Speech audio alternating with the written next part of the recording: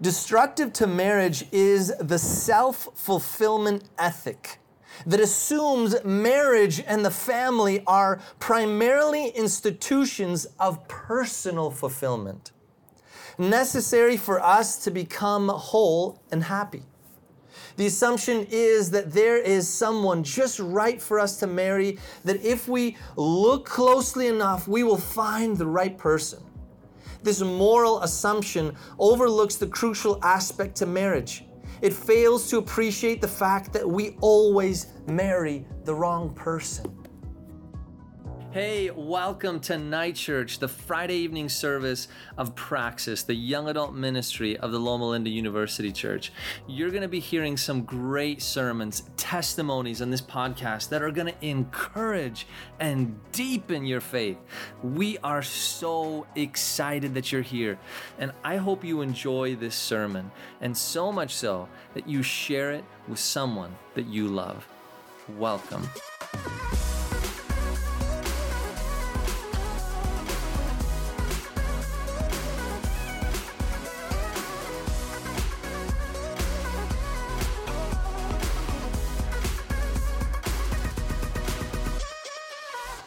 Good evening, everybody. Good evening. So glad to be here with you tonight. Sorry for the pulpit stage, but I just like a pulpit, and I have a bunch of books, and so this is easier.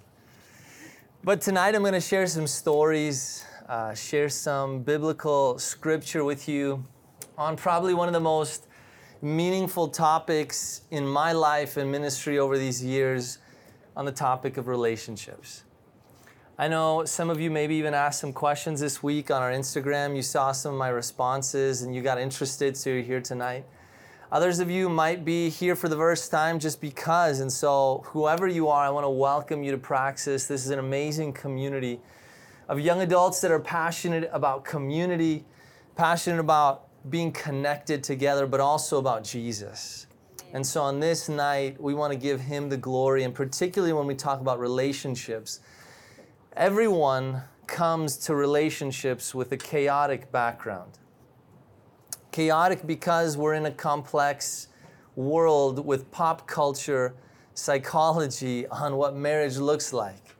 Hollywood sells us a product that isn't reality. And our own very homes are combined with two caustic, broken people trying to show us what marriage is like. And a lot of times even they fail. And so we come to tonight with so many preconceived ideas of what healthy is and what healthy isn't. And so tonight I hope to share a little bit of what was unhealthy in my own family, my own home, my own marriage. And share with you also what healthy looks like from Scripture and from other pieces of literature that I really have enjoyed over these years. And so would you look at someone, tell them welcome to Night Church, but also tell them in a brief word, what is their vision of marriage from their own childhood, if you're willing to say it. All right? So you have 1 minute to do this. Welcome someone and share your vision of marriage in one word or phrase from your own childhood, if you're willing to be that courageous.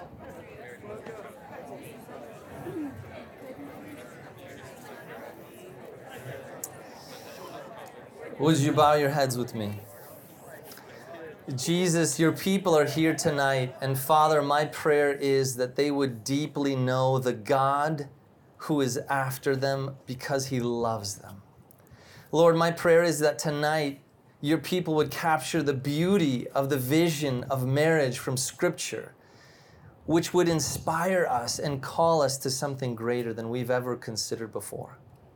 Tonight, Jesus, my prayer and my heart is for your people to also fall more deeply in love with the realistic vision of marriage, that they might walk into it with their eyes fully open for what you have for them.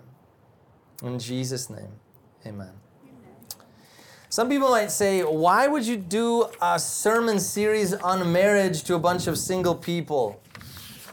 Praxis is actually filled with 85 to 90% single people. And when I say single, if you're not married, you're single still. Some are like, no, you're not single. You're with me. You're still single, you're on the market. Terrible to say, but the truth is, singleness is everything up until I do.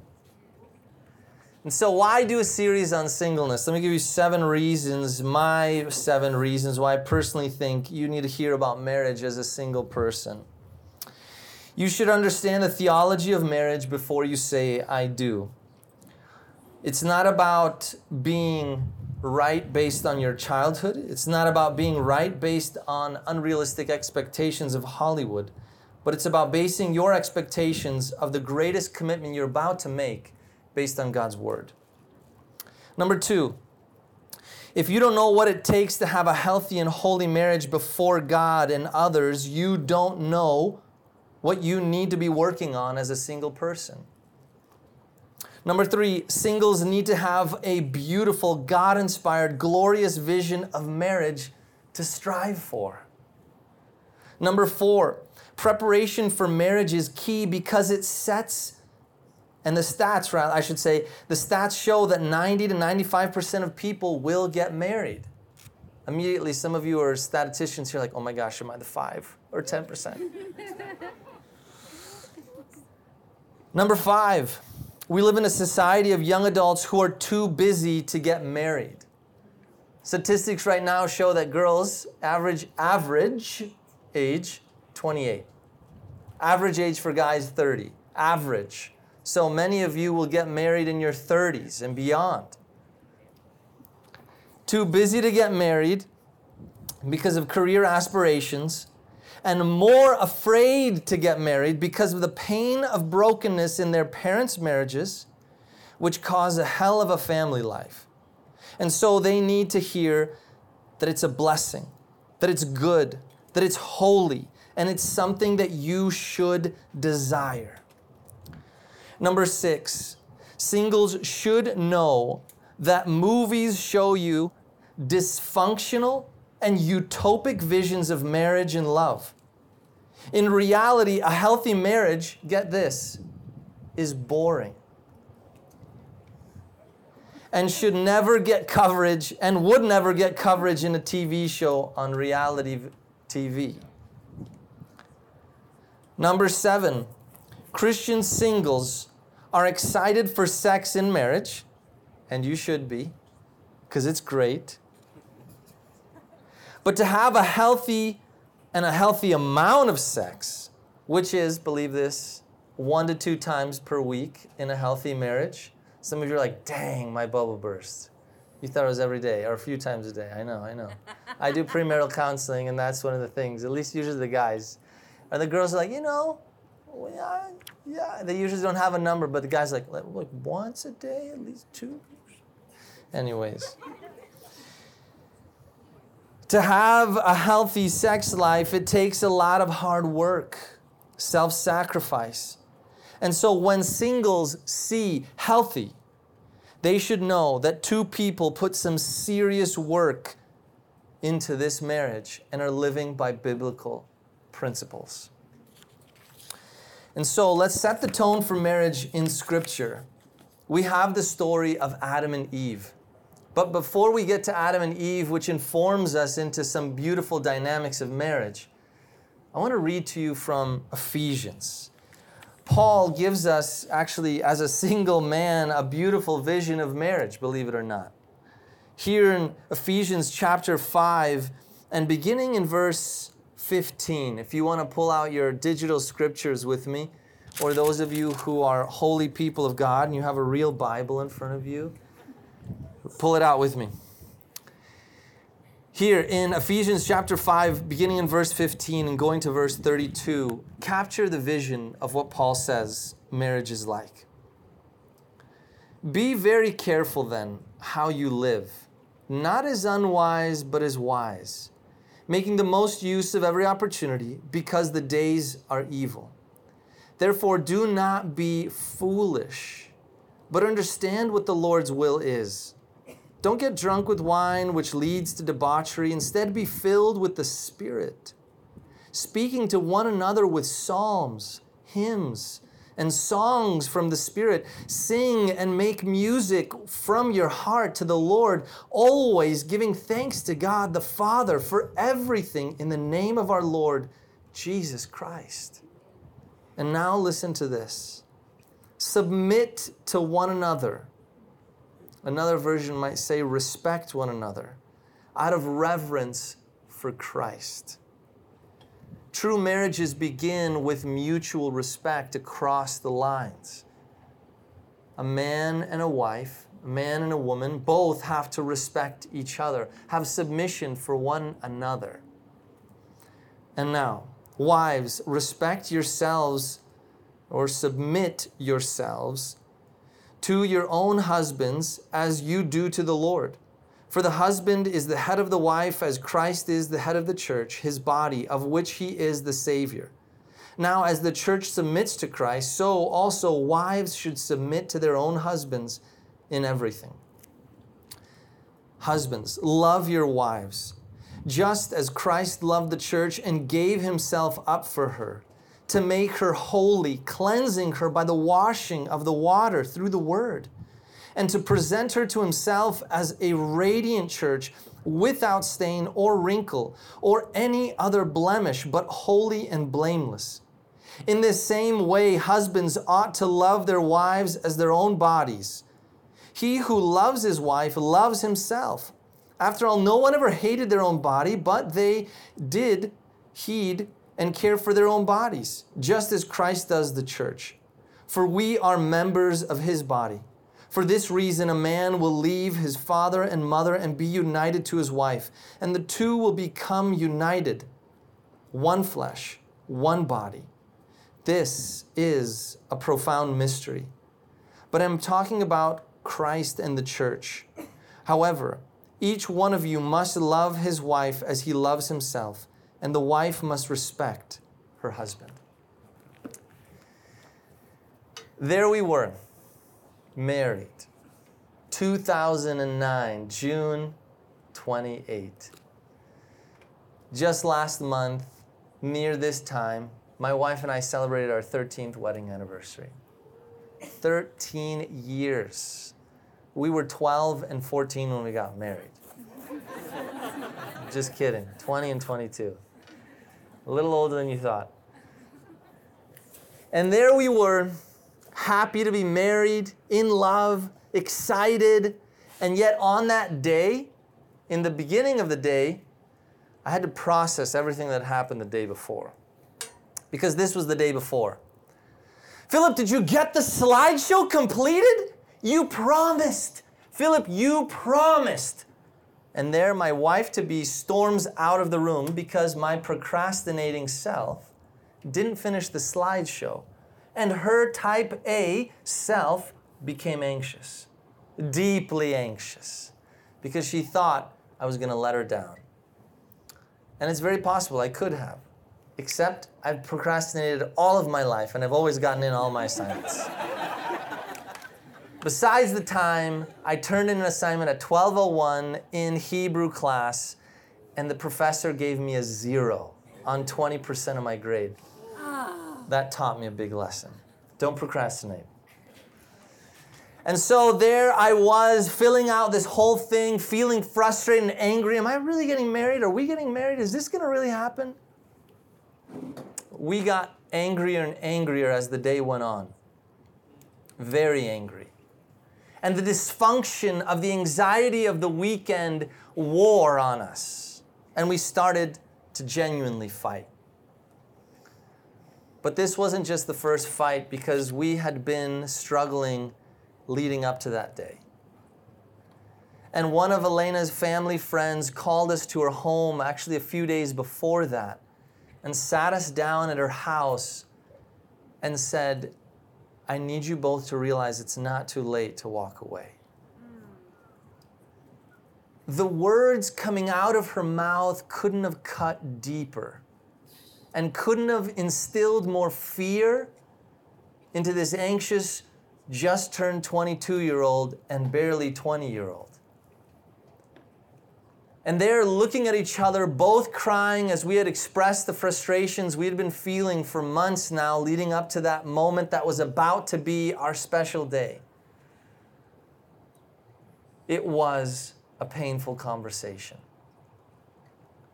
But looking at each other, understanding the call that we felt in our hearts almost 18 months before that, we renewed our commitment to each other. Looking at each other, looking with pain in each other's eyes, seeing the hurt we had caused each other over and over in different ways, because every relationship has that, we renewed the commitment to hold fast, to walk down the aisle and still say, I do. But that also led to what I would say were 7 years as Joseph saw the vision of 7 years of plenty and then 7 years of drought. It was reversed for us. For we experienced 7 years of emptiness, destruction with our words, and pain. Elena and I constantly, one after another, week after week, fights lasted not moments and hours and a day, but weeks and months and years. Now, we view this very differently, she and I, to be honest with you. Elena knows we had struggles and troubles and hardships. But me being the peacemaking person as I am, I felt it deeper. I felt it more profoundly. And I felt it at a level that I don't even have words to describe, but if you could bottle up the tears we both cried, it would fill up jugs. How did we get from dysfunction to more dysfunction? Did we make a mistake on that day looking at each other in our family friend's home? Should we have called it off? Should we have said, no, it's over, it's done, you aren't the person for me? And obviously, these 7 years are a confirmation of that reality. This was not for us. We shouldn't have done it.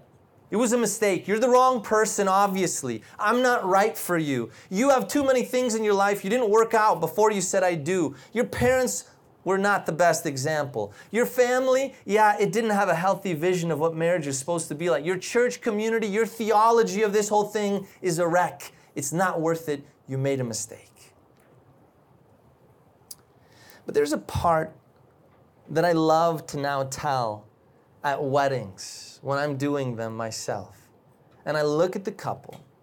Where are Amber and Shion? Are they here? They're here somewhere. They just got married like a month ago. Woo!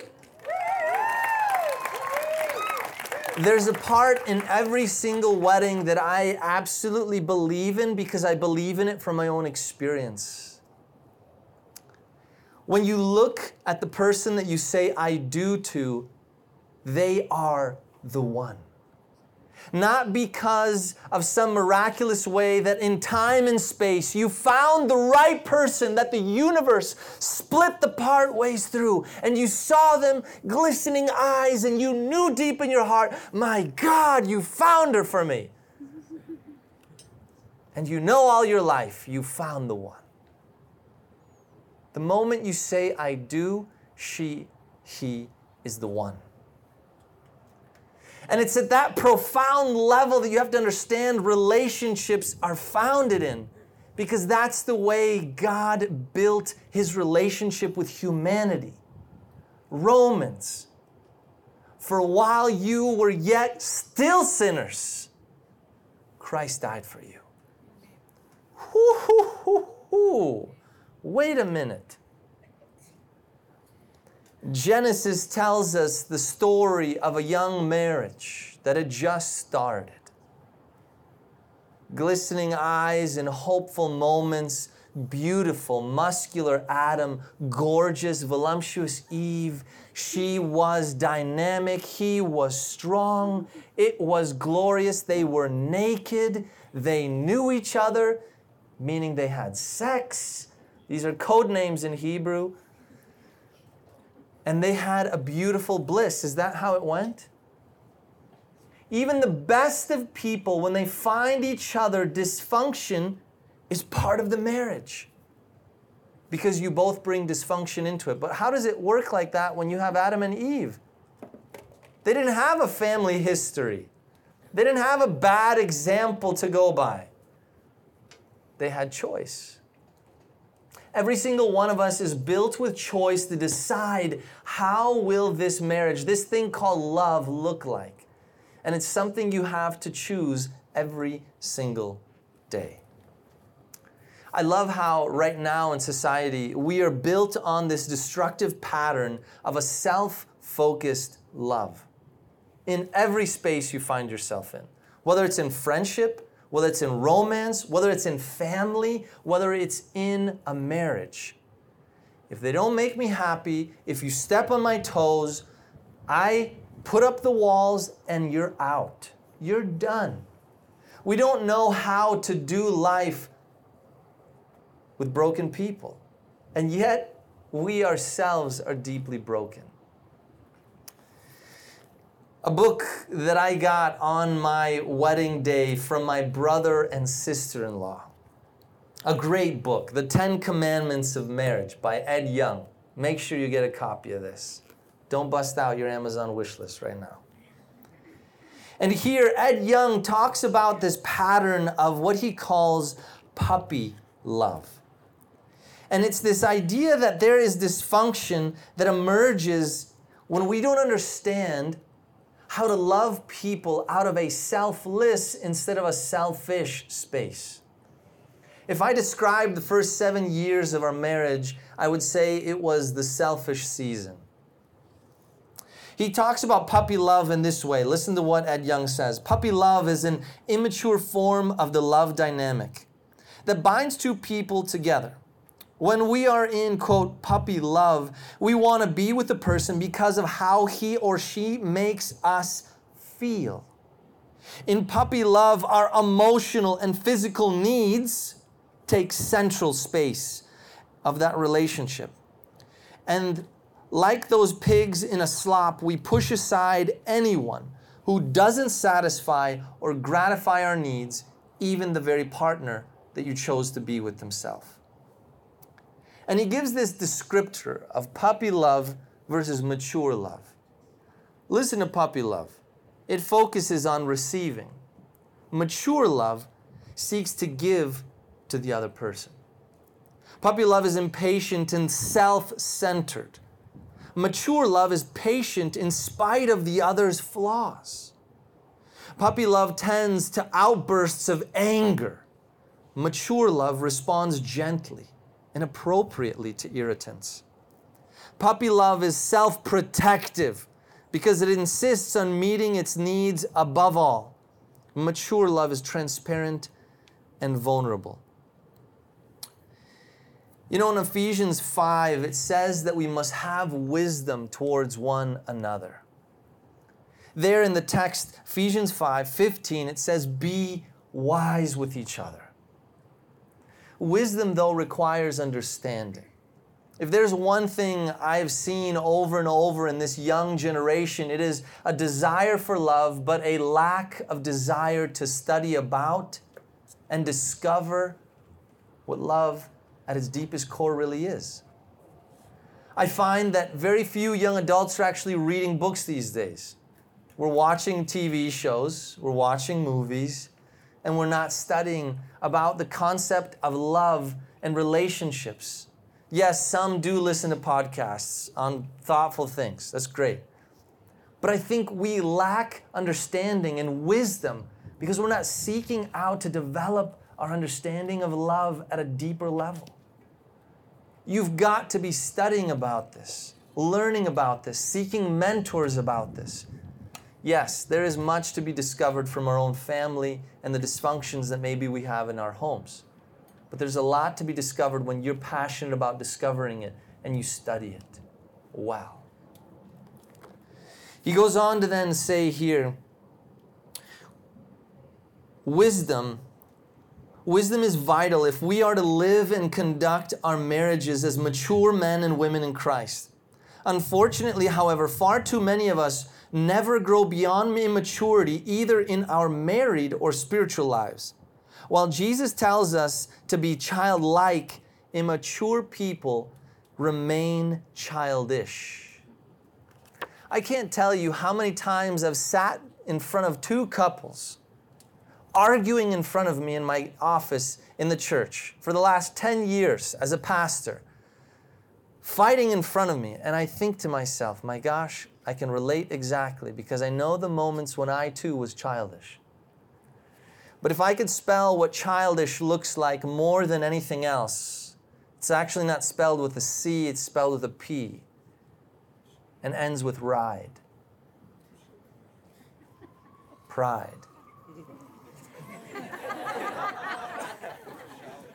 That was a big one, huh?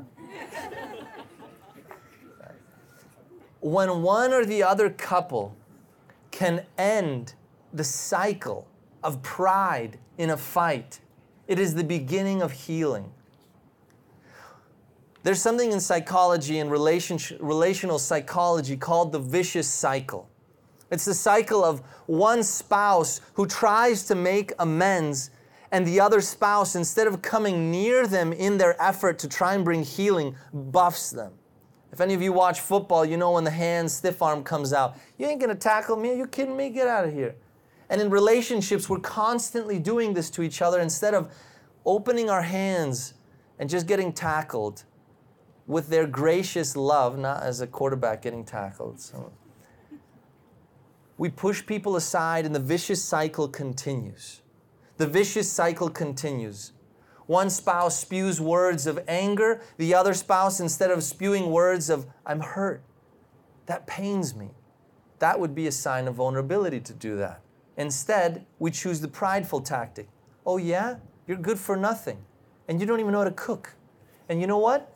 You don't provide for us. You don't even know how to have a job. And you know what? I never even loved you from the beginning. You know what? We're done. It's crazy how quick these things escalate. I felt them my own self. I've experienced them my own self. Dysfunction, selfishness. Another profound book that you have to get that I'm so glad one of our life groups is going through right now is a book by Timothy Keller, pastor of Redeemer Presbyterian in New York City, a phenomenal megachurch with a church full of literally almost 90% of single people. And he writes this book, The Meaning of Marriage, and he's quoting Stanley Hauerwas, who's a phenomenal New Testament scholar at Duke University. And Hauerwas writes this: destructive to marriage is the self-fulfillment ethic that assumes marriage and the family are primarily institutions of personal fulfillment, necessary for us to become whole and happy.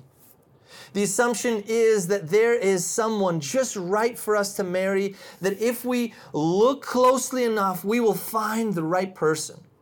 This moral assumption overlooks the crucial aspect to marriage. It fails to appreciate the fact that we always marry the wrong person. We never know who we're going to marry. We just think we do. Or even if we marry the right person, just give it a while and he or she will change. And that's true. For marriage, being the enormous thing that it is, means we are not the same person after we've entered into it. The primary problem is learning how to love and care for the stranger to whom you find yourself married to. The stranger. The one who's still in puppy love. You know, when I read this to you about puppy love, this self-destructiveness, I literally wrote at the top of the page when I read that back in 2009, just 4 months after we got married.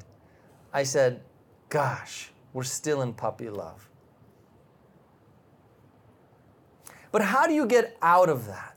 How do you work through that? How do you develop a self-sacrificing spirit? How do you get to a space where you can look at another and say, instead of choosing to be immature, I'm going to be mature. I'm going to look at you with eyes of love and that of Christ and to develop something that's meaningful here. How does that happen? Become an actual believer. Become an actual believer, not just, hey, believe, it's going to work out, but become an actual follower of Jesus Christ and find your will and your pride and your selfishness at the feet of the cross, crucified for you, this broken person. Paul writes, it is by faith we have been saved, not by our own works. And guess what? You're not going to get into a healthy marriage also by dysfunctional works. And so what will it require then to have a healthy marriage? Deep-seated faith. You and your spouse must become and come to a marriage with genuine faith in Christ and know His Word, love the community of God, love the church, serve the church, be on mission for the kingdom, be in love with something greater than you. Because if you and your spouse lack a deep, holy, glorious vision of the kingdom, there will be only the vision of you. And when you wake up in the morning, you will look at yourself and say, damn, he doesn't serve me. He doesn't love me like he should. Look at me. Look who I am. I deserve better. I'm more than this. This marriage is awful. Because I'm more and I matter more.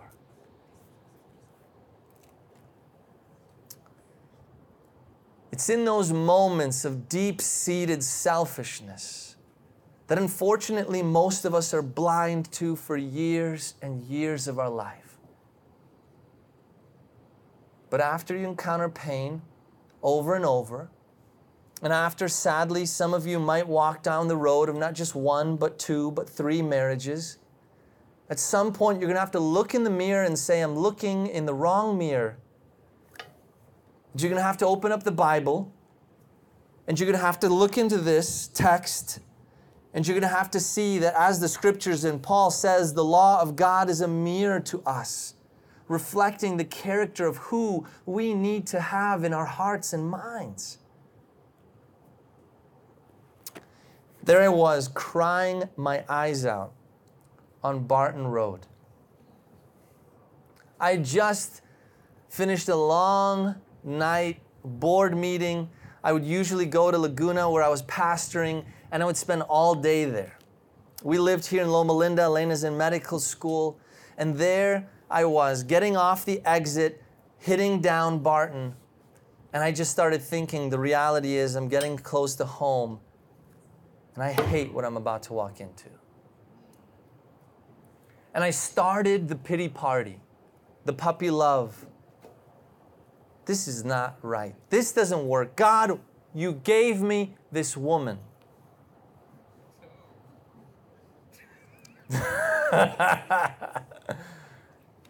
I was angry. I was so angry, I started to cry. But I didn't cry because of the anger necessarily, but I started to cry because I was angry at myself. Because God brought to my recollection this passage that I just read to you in Ephesians chapter 5. And I'm going to read it for you again, what brought me to tears. Husbands, love your wives just as Christ loved the church and gave himself up for her. It was that night, almost 6 years ago, 7, that the transformation in my heart started to happen. My selfishness started to get baptized in the calling that God had given me as a husband. I needed to sacrifice my pride at the cross. I didn't need to be right anymore in every argument. I didn't need to point out everything I saw in her that I didn't like. I didn't need to be the criticizing one. I didn't need to be the one that wouldn't be there in the fight to stay in the game.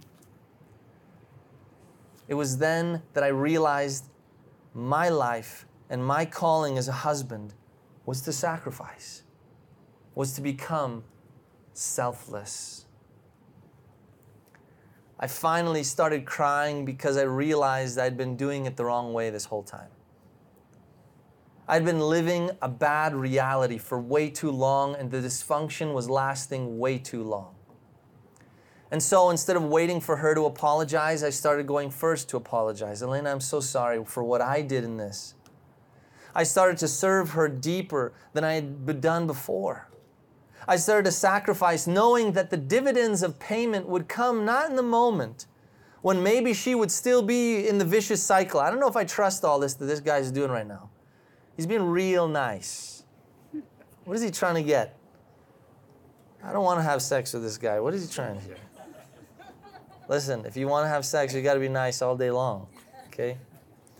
But if you want to have a healthy marriage, you need to get out of the vicious cycle and be selfless all the time. And so that night started a revolution in my heart and mind and body that changed me forever. Today, at year 13, we have a healthier marriage than we've ever had before. A passion and a love for each other that I've never had before. We have a sex life that's better. We have a communication that's better. We have friendship that's better. We have relationships with others that are better. Ariana's sitting here, she knows. She was literally in the midst of all of that from day one almost. But you see, it takes time, but it also takes part 2, become a believer. How do you get out of the dysfunction? Number 1, become a believer. But number 2, recognize what covenant really means. The book of Hosea that Mariela shared with us a few weeks ago about was so important in my life to understand. If you've never read the book, you need to read it and reread it. First 2 chapters, 3 chapters in particular. You're going to be lost and you'll be like, why did he have me read this? But if you don't understand the significance of the story, you'll lose it all. God calls the prophet to marry a woman who's a prostitute. Some of you are like, gosh, they're always doing the patriarchy thing, putting women down. If you can put that aside for one moment to recognize the woman simply illustrates us, you and me. We are not people deserving of God's love. The story is so ridiculous. Why would God call a man of God, a holy person, glorious in such, to marry a prostitute? Why? Because that's what covenant is. God chose to love a broken people, to give them wholeness, to give them healing. And He didn't do it just for a moment, a year, a season, until finally there might have emerged some happiness here. No, He does it for eternity. When you say, I do, the only way to bring yourself out of the vicious cycle of selfishness is to recognize, man, this is going to have to last a lifetime. I've got to figure out how to make this work because they keep hurting me. I keep hurting them. Does it mean we walk out now? Does it mean I get a buy out of this? In Jewish understanding, back in Jesus' time, do you realize that if a woman burnt a man's bread, he could issue her a certificate of divorce? Their divorce status was, doesn't please me, you're done. Snap of the finger, it's over. I don't like your recipe of bread. Right now on divorces, over 50% of divorces in the courts, they actually say, quote, unreconcilable differences. They just can't make it. There's no infidelity, there's no beating, he didn't get beat up, she didn't get beat up, there's none of that. And that's completely not okay if that's happening. And I'm not saying anyone needs to stay in an unhealthy, beating, violent marriage. Please don't get me wrong. But there needs to be a stronger steadfastness for this thing called covenant. Because you have to realize relationship, marriage is hard. As glorious and holy and wonderful as it is also difficult. And unless you have this idea of covenant embedded in your soul, you will be as so many of my friends who've gone before me. who've gotten divorces at year 2 and 3. Good friend of mine, good friends of mine, Dave and Katrina. They were happy. Seemed like mission vision. They were committed to the kingdom, thoughtful, helping young adults, working in so many ways to bring about a more beautiful world. But there was something behind the closed doors that they never seemed to get across. She kept pushing him to do things in his career and other ways that he just didn't want to. And he felt like she was just not the woman that he always wanted to marry. And so the starting little points of doubt in both of their minds started to emerge, but particularly his. And he started to think, well, maybe if I tried something with someone else, maybe I would realize if this really is about her, or maybe it's about me, maybe it's just... And instead of recognizing that covenant requires the sacrifice of working through your doubts and problems, there's no easy other person. Because Dave went on from one affair, realizing, that's not working, to another affair, to another affair, and another affair. Till finally there was divorce and a new marriage and a woman who looked and said, I gave my best years to a man that didn't know how to love me.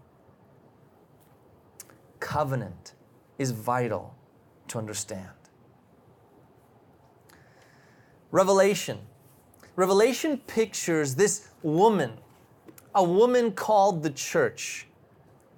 And the church in Revelation is a woman who, in many respects, is pure and holy and good. But guess what? The book of Revelation also says she's gone through a battle, Armageddon. And in many ways, marriage could be thought of as an Armageddon upon an Armageddon upon an Armageddon. There are wars and there are battles and there are struggles, but there are also, in the midst of it, when you emerge through the battle, is a woman who has become holy. Holy. How is that possible? You could get through a battle and be holy and better.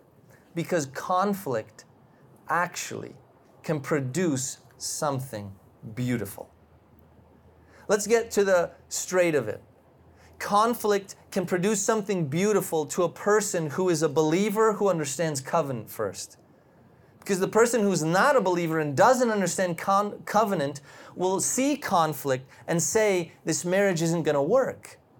You don't work. You don't work. This is too much. But conflict, if you allow the other person to speak the cutting words of truth into your life, it actually can shape you into exactly who God wanted you to be from the very beginning. There's only one person who's ever hurt me as deeply as my wife, and that's God, when He spoke the truth into my life. And my wife has said the truth into my life and it hurts. But if you allow the other person to be able to speak such words of truth into your life, and you allow yourself to receive them and accept them, you become a better version of yourself, a better version of who you needed to be from the beginning. But again, conflict can only do that to a person who understands, as a believer, that God has called people to speak truth into your life. And people who are ordained by God to be called your spouse. And they have that right to speak into it. But there I was in my office some years ago here in Loma Linda. And a couple was struggling. They just came to medical school. He was busy doing medical work. She was busy just trying to take care of the family because she was the breadwinner. Her investment hadn't gotten fruition yet. After 4 years and more residency, then, she could take a little break. But it was a struggle till then. She would have to provide. She would have to be the one that was neglected. He's got the books to be in. He's got other things to do. Study breaks are not very long. I'm not making it through this. And there they cried in my office, frustrated, angry at each other. But the conflict made them stronger. Because for the first time, she actually spoke what she really was feeling deep inside. Because they actually hadn't fought up until they came into my office and told each other the truth. He just said, something's wrong, I don't know what, could we sit down and talk to you? And with tears in her eyes, she told him the truth, of what she was feeling, which was turning into remorse that they got married, which was turning into resentment about who he is and this thing called medicine. My brother one day went to the Little White House, if you know anything about the Little White House. It's where students can kind of take anything they have extra of, and other students can come and take because they have a need for. Sometimes they give food away there. And my brother, 20 years ago, when he came to Loma Linda, went there to grab some medical books. And he grabbed this one box, and in the box there was this note. And it said, if I knew Loma Linda would ruin my marriage and my life forever, and I'd end up alone and divorced, I never would have come here. And he's like, I'm not taking that box.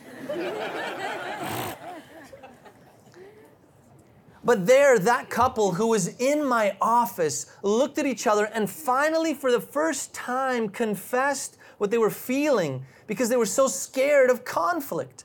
They were scared of the fight. They were scared to tell the truth to each other. But when the truth emerges, the other person has the opportunity to receive the truth, to hear the person out, and to ask themselves, am I willing to change or will I continue in my pride? Will you change or will you remain in your pride?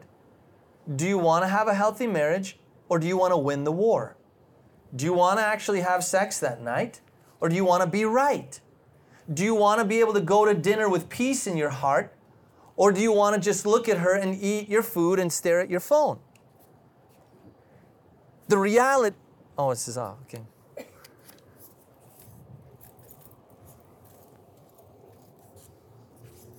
The reality is that when you can address conflict in a healthy way that brings healing, you can end up at a better, stronger place.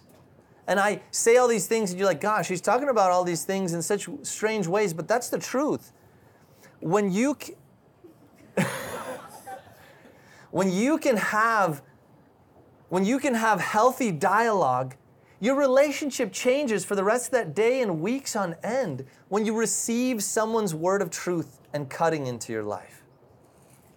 The three things that I want you to leave here tonight, if you want to have a healthy marriage: become a genuine believer, understand covenant at a deep core, and allow conflict to actually purify you, make you holy, rather than push you away from each other. Tonight, I don't have much more to tell you, but I do have a few things I want to just pray over you. I want to pray that each one of you understands that the gospel is good for you. Amen, Father. And that it can change your way of doing relationships. I want to pray over you that you would be a generation this evening on this rooftop, that you as young adults would be so steadfastly committed to Jesus in covenant love as He is to you, that it would transform your relationships going forward with your spouse. And that you too would also be able to endure the searing pain of the truth spoken about you when you're not living up to what you've been called to do. And that you would allow God's healing touch and the healing words, I still love you. I'm still committed to you, even though you're a broken person. There's something about covenant that helped our marriage in a profound way. There, Elaine and I were again, a fight, an argument. But I spoke a word and she spoke a word to me that was so moving that I want to leave you with. We were exhausted fighting. We were exhausted. There we were on the other side of this parking structure in our little 2-bedroom, 850 square foot house, exhausted after fighting. And I just looked at her and I said, even though this is so hard, I want you to know I'm willing to work through all the pain and all the hardship because I'm committed to you forever. And she looked at me and she said, I needed to hear that, Philip, because I wondered. She felt like she was too difficult. She felt like she was too emotional. She felt like all these different things, these insecurities inside. And when I assured her, I'm not going anywhere, it brought a sense of healing that began the beginning of our reconstruction. You see, I have a new marriage with the same wife. I've been married a few times in this spiritual sense. I've never been married twice. But I have a different marriage because I have a different wife and I'm a different husband because of these 3 profound points. Next weekend, we're going to jump into this idea of roles in marriage. And some of you are like, I have a role, I have a job, I have something to fulfill.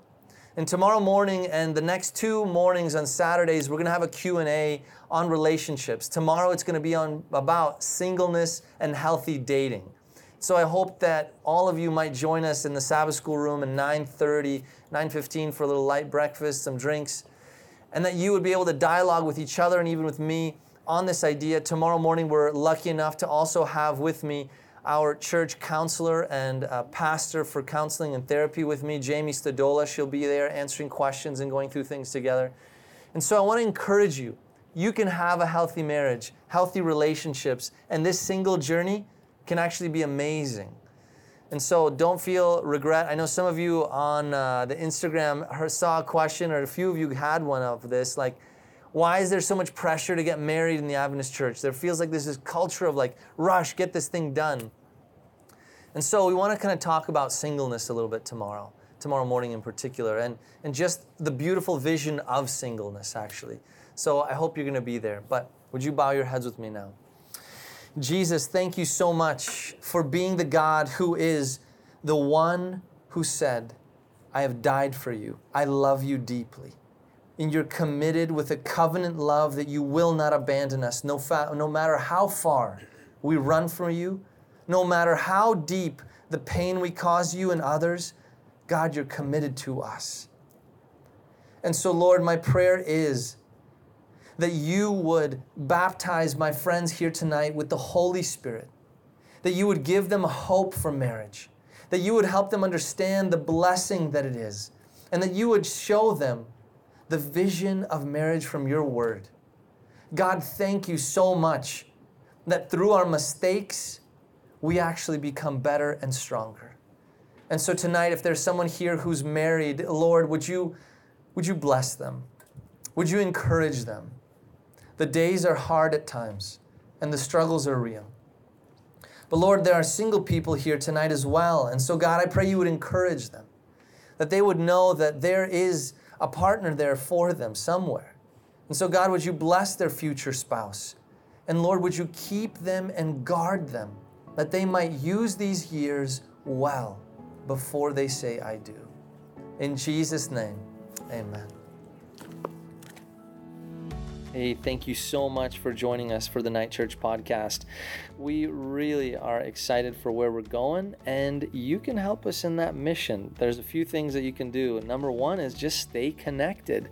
So if you want to follow up what's going on in the young adult ministry here at Loma Linda University Church, follow us on Instagram at Praxis Ministry.